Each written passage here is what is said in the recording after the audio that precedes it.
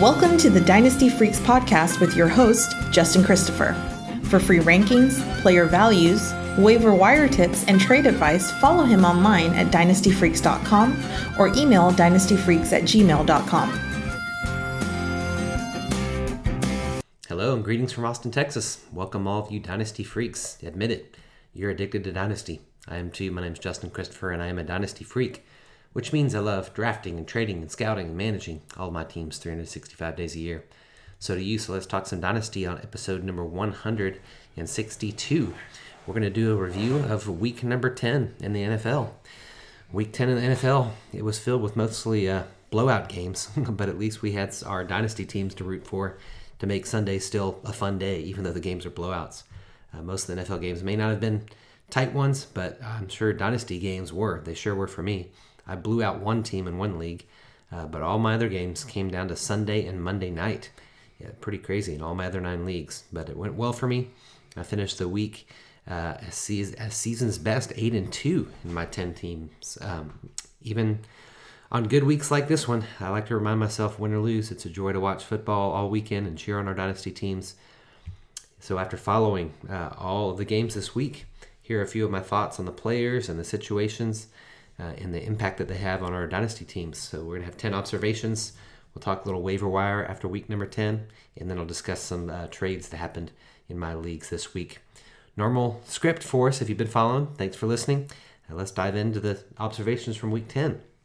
First would be what I call the AFC North debacle. The week kicked off on Thursday night with surprising upset when the Dolphins completely dismantled Lamar Jackson and the Ravens offense. The Ravens only scored 10 offensive points, and their only touchdown came in the fourth quarter with 4 minutes left in the game. Mark Andrews was the only fantasy starter who came close to his projected points.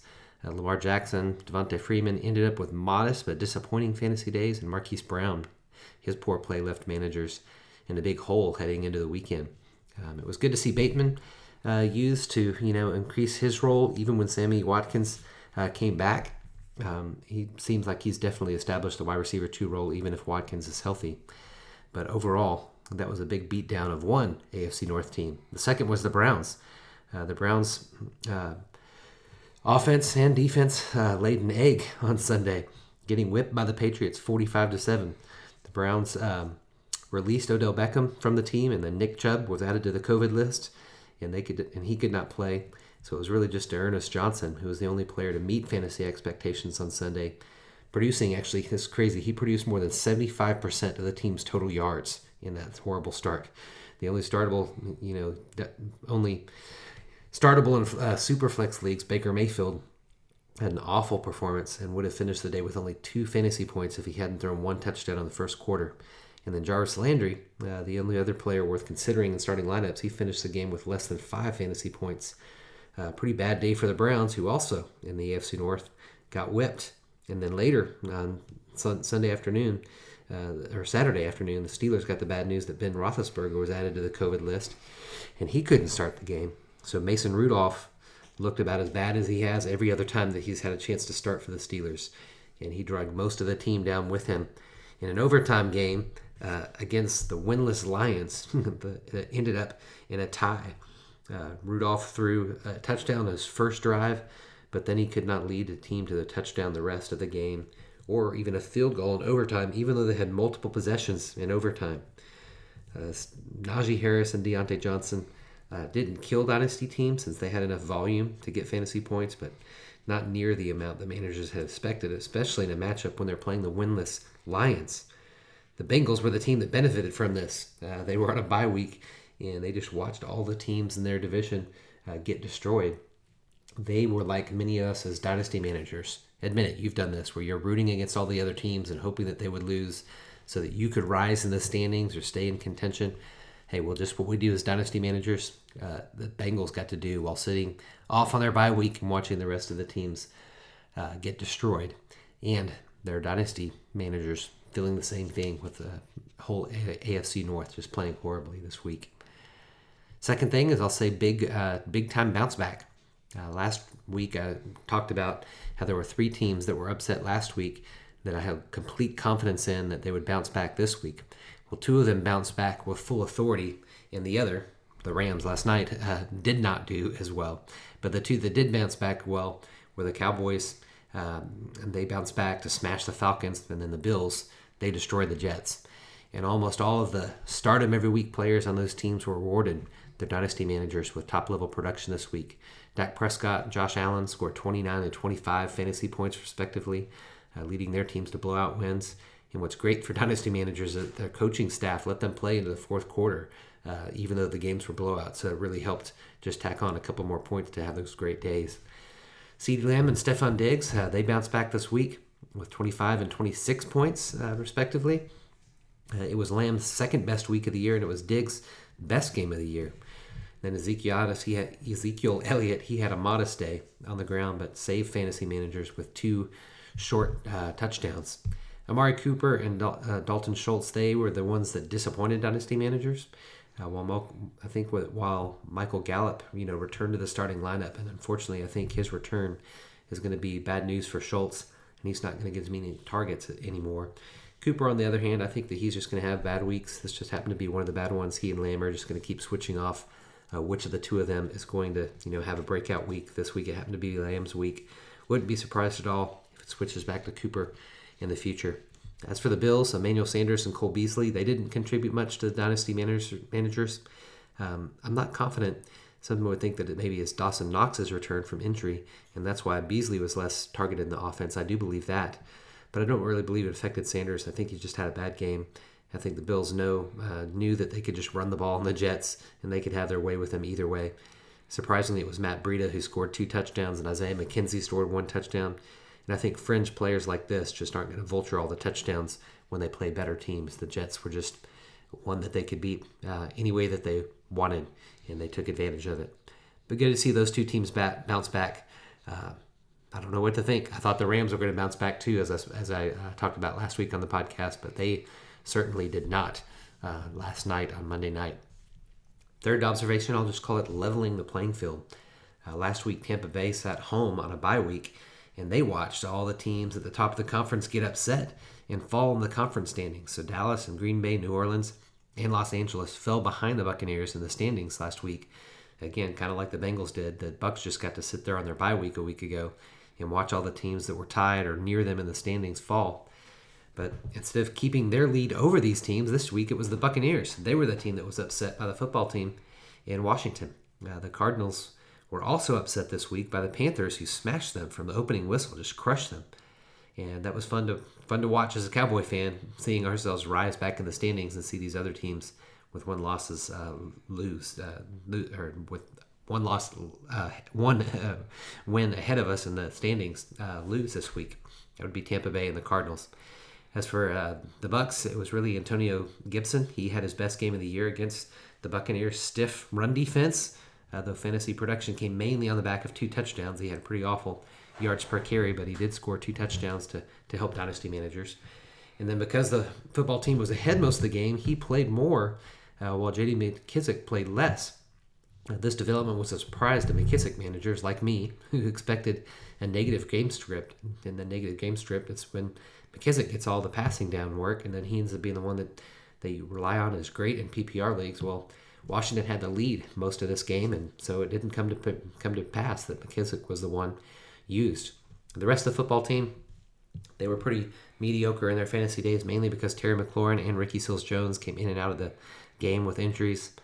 All the Buccaneers players underperformed this week in their loss, which is expected when Tom Brady had his second worst game of the year. As for the Cardinals, they had to start backup quarterback Colt McCoy. He led his team to a win last week, but he could not get the offense moving at all this week. The Panthers jumped on them early, and the Cardinals just couldn't recover. The Cardinals only managed to have 189 yards of total offense, so everyone on the Cardinals roster that you started was pretty disappointing. Like the Cowboys and Bills proved, you can bounce back, and I think certainly Tampa Bay and the Cardinals are going to bounce back. The Cardinals just need Kyler Murray and DeAndre Hopkins to be back in their starting lineups. And I think we got like a really muddy AFC race to the top seed, but the NFC race is really going to be a great fight to the finish. And these are all really good teams that are going to be competing for the top. Next, I'll call it the most disappointing game. The game I was most eager to watch and I had the most DFS stake in this week, happened to be the most disappointing game of the day. I was super eager to watch the return of Aaron Rodgers and Russell Wilson and thought this would be one of the highest scoring games of the week. Both quarterbacks are very prideful, so I thought that they would come out of the gate blazing, with Wilson proving something to his team and Rodgers sticking it to his team and to the league after his situation with COVID. But man, I was terribly wrong. The Packers won, but in a very boring game, 17-0. It was the first time the Seahawks have been shut out with Russell Wilson as their starter. Tyler Lockett and DK Metcalf combined for just 49 yards receiving. Combined. Ridiculous. 23 and 26 yards receiving. And it was Gerald Everett who was the most productive pass catcher on the team with 63 yards. Man, for the rest of the season, I would expect, a few dead games like this from Seattle. I think Seattle's going to be an up-and-down team, and it will be very difficult to predict which of the weeks Wilson, Lockett, and Metcalf, the primary players that were starting, when they're going to help dynasty teams or when they're going to hurt dynasty teams. The Packers, on the other hand, I believe they'll be much more consistent and have better weeks.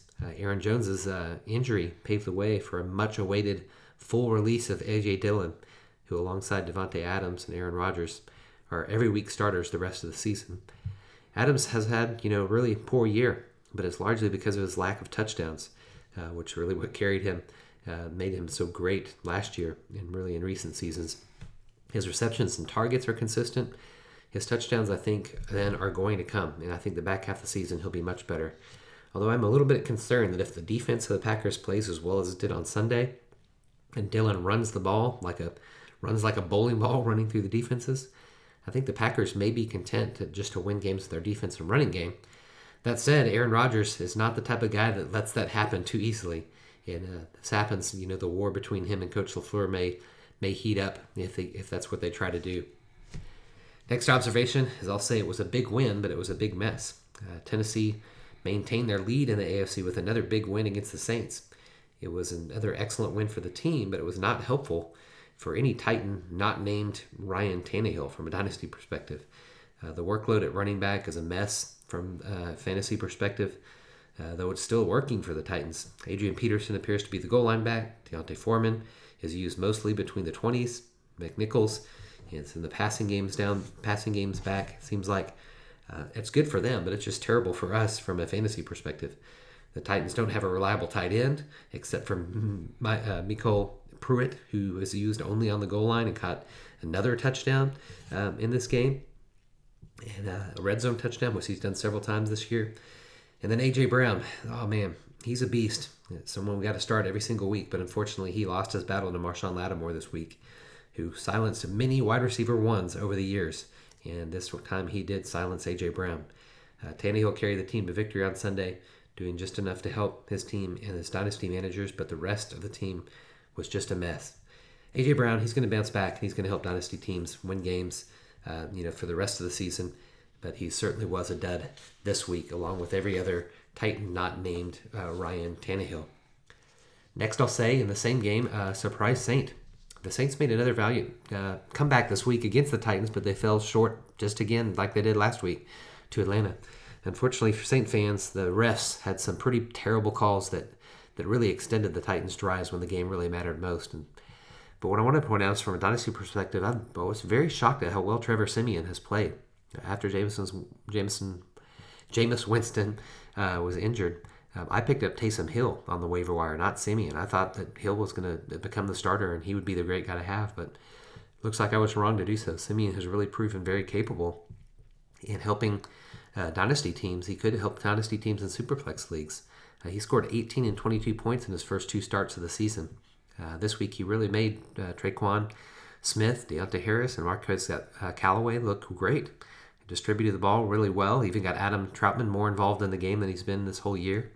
I mentioned this just to say that I wouldn't be surprised to see the Saints stick with Siemian over Winston next year if he finishes well this year. The Saints are the type of team, to be very aggressive in the trade market and free agency in the draft to upgrade at quarterback. But there's, that's pretty hard to do still, even though they would like to be aggressive that way.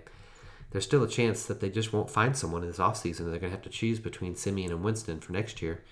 I think Taysom Hill, he's stuck in his role with the team, so he's not really in the mix to be the starter at this point.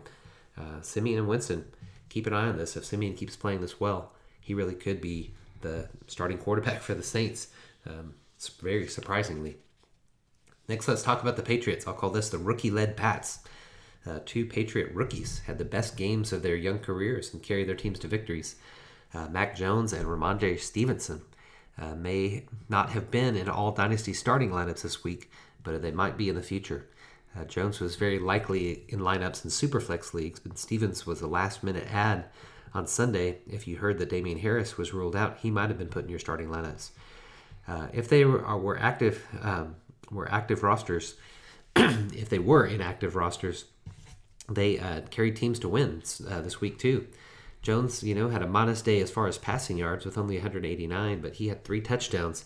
And what's better is that he just looked great doing it. Way better than the stat line suggests. He's just on the money with all of his targets. He spreads the ball around evenly to 6 different targets. Hunter Henry has Jones's eye, in the red zone. He scored 2 more red zone touchdowns on Sunday. It's ridiculous. It's only his rookie year too. But so far, Jones has been the best of the 5 quarterbacks that were drafted in the first round this last year. He's definitely everything the Patriots wanted to see when they drafted him. He's like I know this is a bold comparison, but he's like a little Tom Brady, commanding the offense and making no-name wide receivers effective. Kendrick Bourne had his best fantasy game of the season with 22 points, and he's actually scored 14 points 4 times this season. Jacoby Myers is averaging 8.5 fantasy points per game. Best of all for dynasty managers, he has a lot of room to grow, and hopefully is going to be surrounded by more talented weapons in the years to come. Stock is rising for Mac Jones, that's for sure. And the other rookie to break out on Sunday was Ramondre Stevenson. I have to admit that I was lower on Stevenson than most other dynasty analysts in this last year's rookie draft. I just didn't like him. I didn't think his running style fit the NFL. And plus, I'm a Damian Harris truther, and so I thought that he'd just get buried in the depth chart because I love Harris so much. Sadly, it just took one Harris injury to call all that into question. And now the Patriot backfield looks like it's going to be divided more than it usually is. Stevenson had 114 total yards and 2 touchdowns on Sunday against a pretty good Browns defense. I think that his performance demands that he gets more touches, and since he's better in the passing game than Harris is, this could be the start of a change in New England. The Patriots have always split carries in the roles in their backfields, which is really frustrating to dynasty managers. Limits the ceiling of their dynasty value for sure, and I think that's still the case. But Stevenson's value is now much closer to Harris's than it was before, and dynasty managers can only hope that they'll have clarity between the two of them by the end of the season. I'm not sure that's going to happen.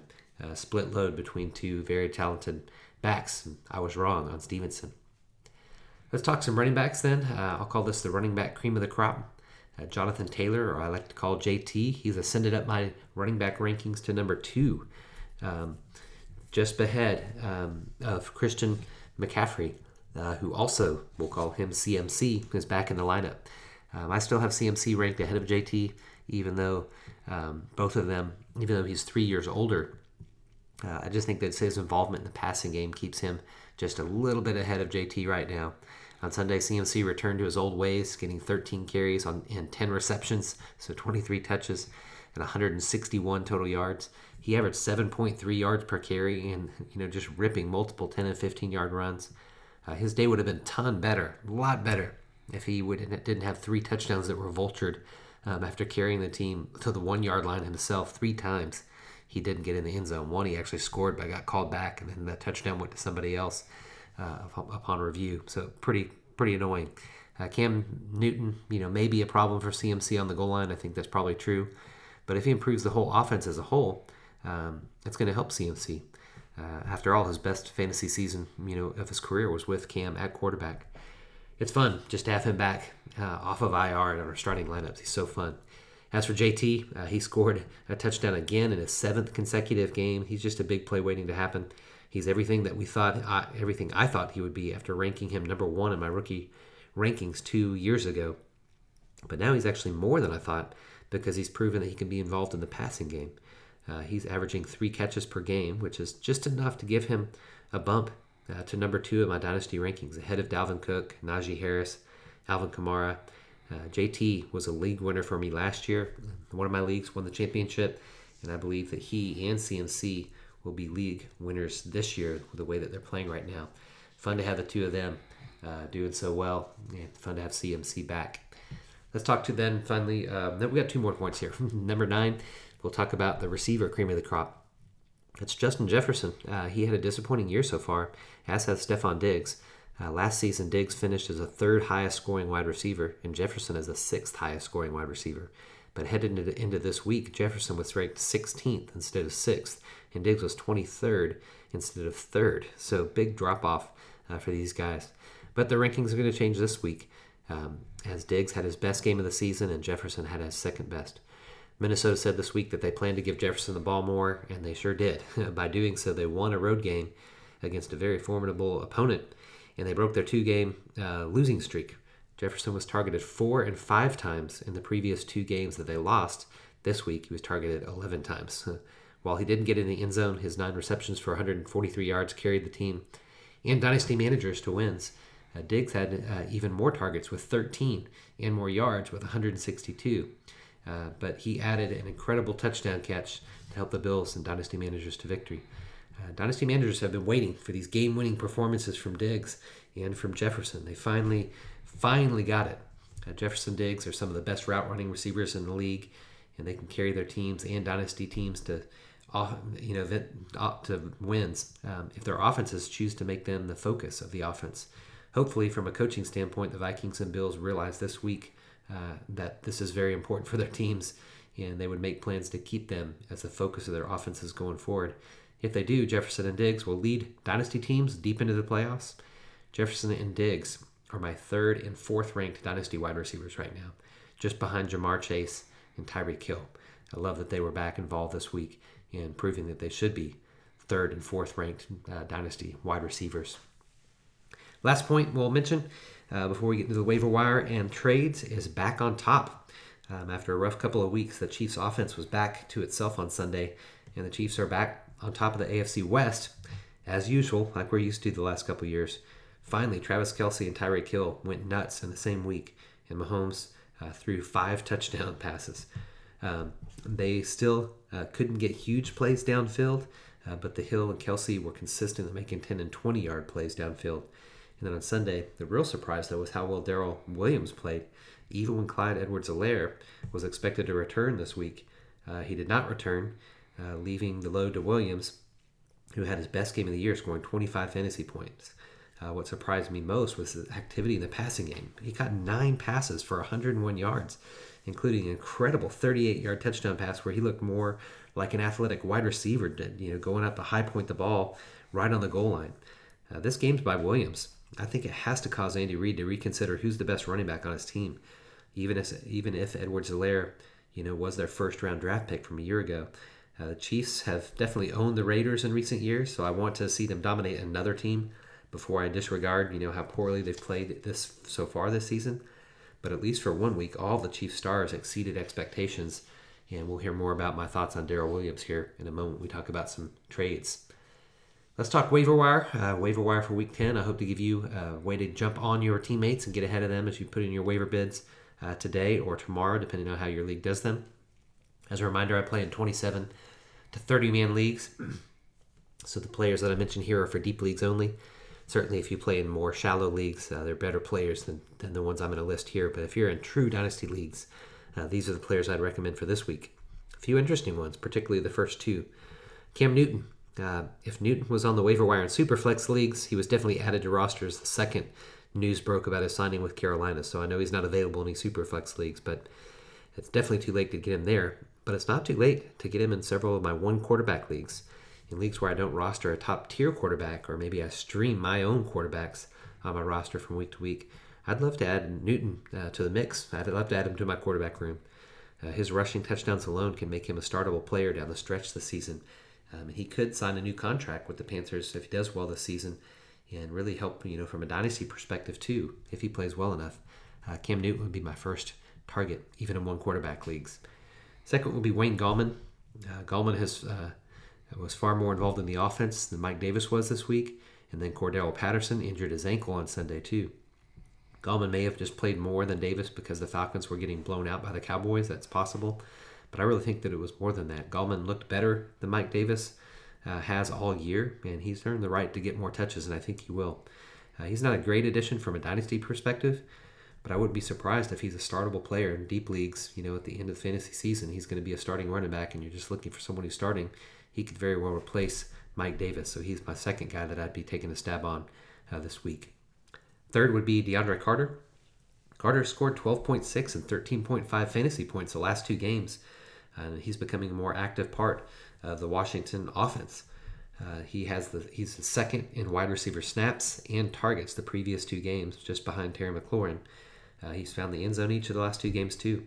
I'm not sure that's going to be the case when Logan Thomas and Dyami Brown, return from their injuries, but he's definitely a guy worth taking a chance on just to wait and see what happens when Thomas and Brown come back. If maybe Carter's actually, solidified a role as the wide receiver 2 in Washington. He's played like it. Next player who I would consider would be Matt Breida. Breida came out of nowhere and got his first touches since week 1, and he definitely made the most of them. He scored twice on a pass and a run. Touchdowns definitely boosted his fantasy day. He only had 50 total yards in the game. So I really doubt that he's going to be reliable as a fantasy player while Zach Moss and Devin Singletary are healthy.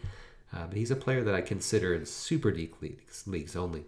A few years ago, he was one of my favorite players with the 49ers. Maybe this rest that he's had is what's going to make him be the fastest player, on their team. He's been pretty irrelevant ever since he left the Shanahan system. I'd consider him, though, in very, very deep leagues. And finally, Marcus Johnson. It's definitely been hit and miss when it comes to wide receiver 2 in Tennessee when Julio Jones has been injured. But the possibilities narrowed a little bit this week when Josh Reynolds was released from the team. And then we found out that Julio Jones is back on IR, so he's going to miss at least 3 weeks. And this week it was Johnson that made the most. He had the most targeted and was the most productive receiver, ahead of A.J. Brown, who I already said was just blanketed by Marshawn Lattimore. I don't think that he's going to be involved in the offense that much, and he won't last very long once Jones does come off of IR, if he ever does. He doesn't have much dynasty value either, but he's the guy that I consider picking up in a deep league if I could free up a spot by moving someone to the IR or something like that. Marcus Johnson definitely had a really good day, and he was the wide receiver, could become the wide receiver 2 in Tennessee while Jones is injured. All right, those are the waiver wires. Let's talk some trades. As a reminder, like I like to, trades are hard to just grade in a vacuum since the scoring systems are different. Roster construction is different. You don't know if someone's rebuilding or someone's actually just trying to win now. And so what I like to do is just give you actual trades that took place in my 10 leagues so that you can see how other dynasty managers that are in very active leagues value these players. And so this week there are only 2 trades, so kind of a small, kind of a light trading week. But the first one was Mark Ingram. He was traded for a 2022 third-round pick. The team that received Ingram in this trade is tied for first place and has Alvin Kamara on his team. I think he just doesn't want, he doesn't have a competent running back to start when Kamara is injured like he was this week. So probably it was him that approached the team at the bottom of the league to acquire Kamara's handcuff. Last week I made a very similar trade in the league. I told you about it last week on the podcast. I gave up Boston Scott to acquire Ingram as my handcuff to Kamara. Ingram played great in his first start, and he led the team to a victory. I consider this a pretty even trade, but if I were the rebuilding team, I think I would have tried to hold Ingram hostage for a little bit more. I'm sure he tried to do so, tried to get maybe a second-round pick out of him instead of a third-round pick, but I think he just took what he could get to get an aging player off of his roster. The Win Now team that picked up Ingram, it really helped his team this year since Ingram actually signed a 2-year contract. There's my dog in the background snoring. I apologize for that.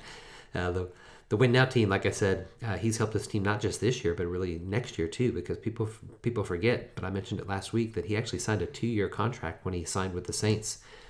So he's going to be there for another year. So this is really a good move. Having that security is well worth that third-round pick, in my opinion. So I like the Mark Ingram side of this trade for that team, for sure. Next trade and last trade that took place in my leagues was Darrell Williams was traded for Laviska Shenault. This trade was an interesting one, really interesting one. It was made between the first-place team and the fifth-place team, so both in the playoff running. The fifth-place team is just trying to stay part of the playoff hunt, and he desperately needed a running back this week, especially in week number 10. Injuries and bye weeks forced him to put Adrian Peterson and Jerick McKinnon in his starting lineup. So he was looking for a better player that he could have, and Williams was it. And Williams, even if he just picked him up for week 10, it paid off because he eked out a win. He had a victory this week by 2 points, based largely on Williams' fantastic play on Sunday night. This week, the first place team that traded away Williams, he lost because he didn't have Williams in his starting lineup, but he had put in Javonte Williams instead. It gets confusing here, 2 Williams. But instead of what I think he likely would have done, would have had Darrell Williams in his lineup. But instead he put Javonte Williams, and he actually lost by 2 points because he didn't have the great Sunday night play of Darrell Williams. Now both teams have the same record, are 6-4. That's how this trade played out this week. That's crazy. But from a dynasty perspective, Shenault is definitely has the far more greater, future upside. But he's certainly struggling this year, and he's yet to break out in his second season. After Williams' performance on Sunday night, though, I think he's going to cut into the playing time of Clyde Edwards-Helaire even more than Edwards-Helaire he was cutting into it before the injury. I do think that Coach Reed may realize that Williams is a better player than their first-round draft pick.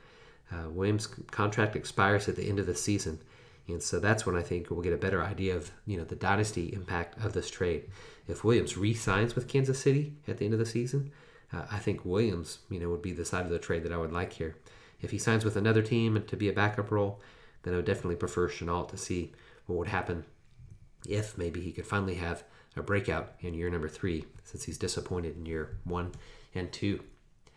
That's it this week, guys. I hope that's been a fun reviewing week number 10 and thinking about it, from a dynasty perspective. As I always say, make it a two-way conversation anytime by contacting me at dynastyfreaks@gmail.com, dynastyfreaks with 2 E's. I'm much better on email than I am on Twitter, so contact me that way. I really would love to just interact with you. Love returning every single email that y'all send. I'd be honored if you take time to rate and review the podcast this week. That would mean a lot to me as an independent podcaster. Thanks for listening. I do appreciate your support, and I want to become your most trusted independent voice in the dynasty landscape. Until next time, you know what to do. Go out there and get freaky. Thanks for listening to the Dynasty Freaks podcast with your host, Justin Christopher. We welcome your thoughts and advice. Let us know what you'd like to hear on the podcast or see on the website to help you dominate your league. Justin prides himself in responding to every email, so hit him up anytime at dynastyfreaks@gmail.com and follow him on Twitter @LonghornJustin.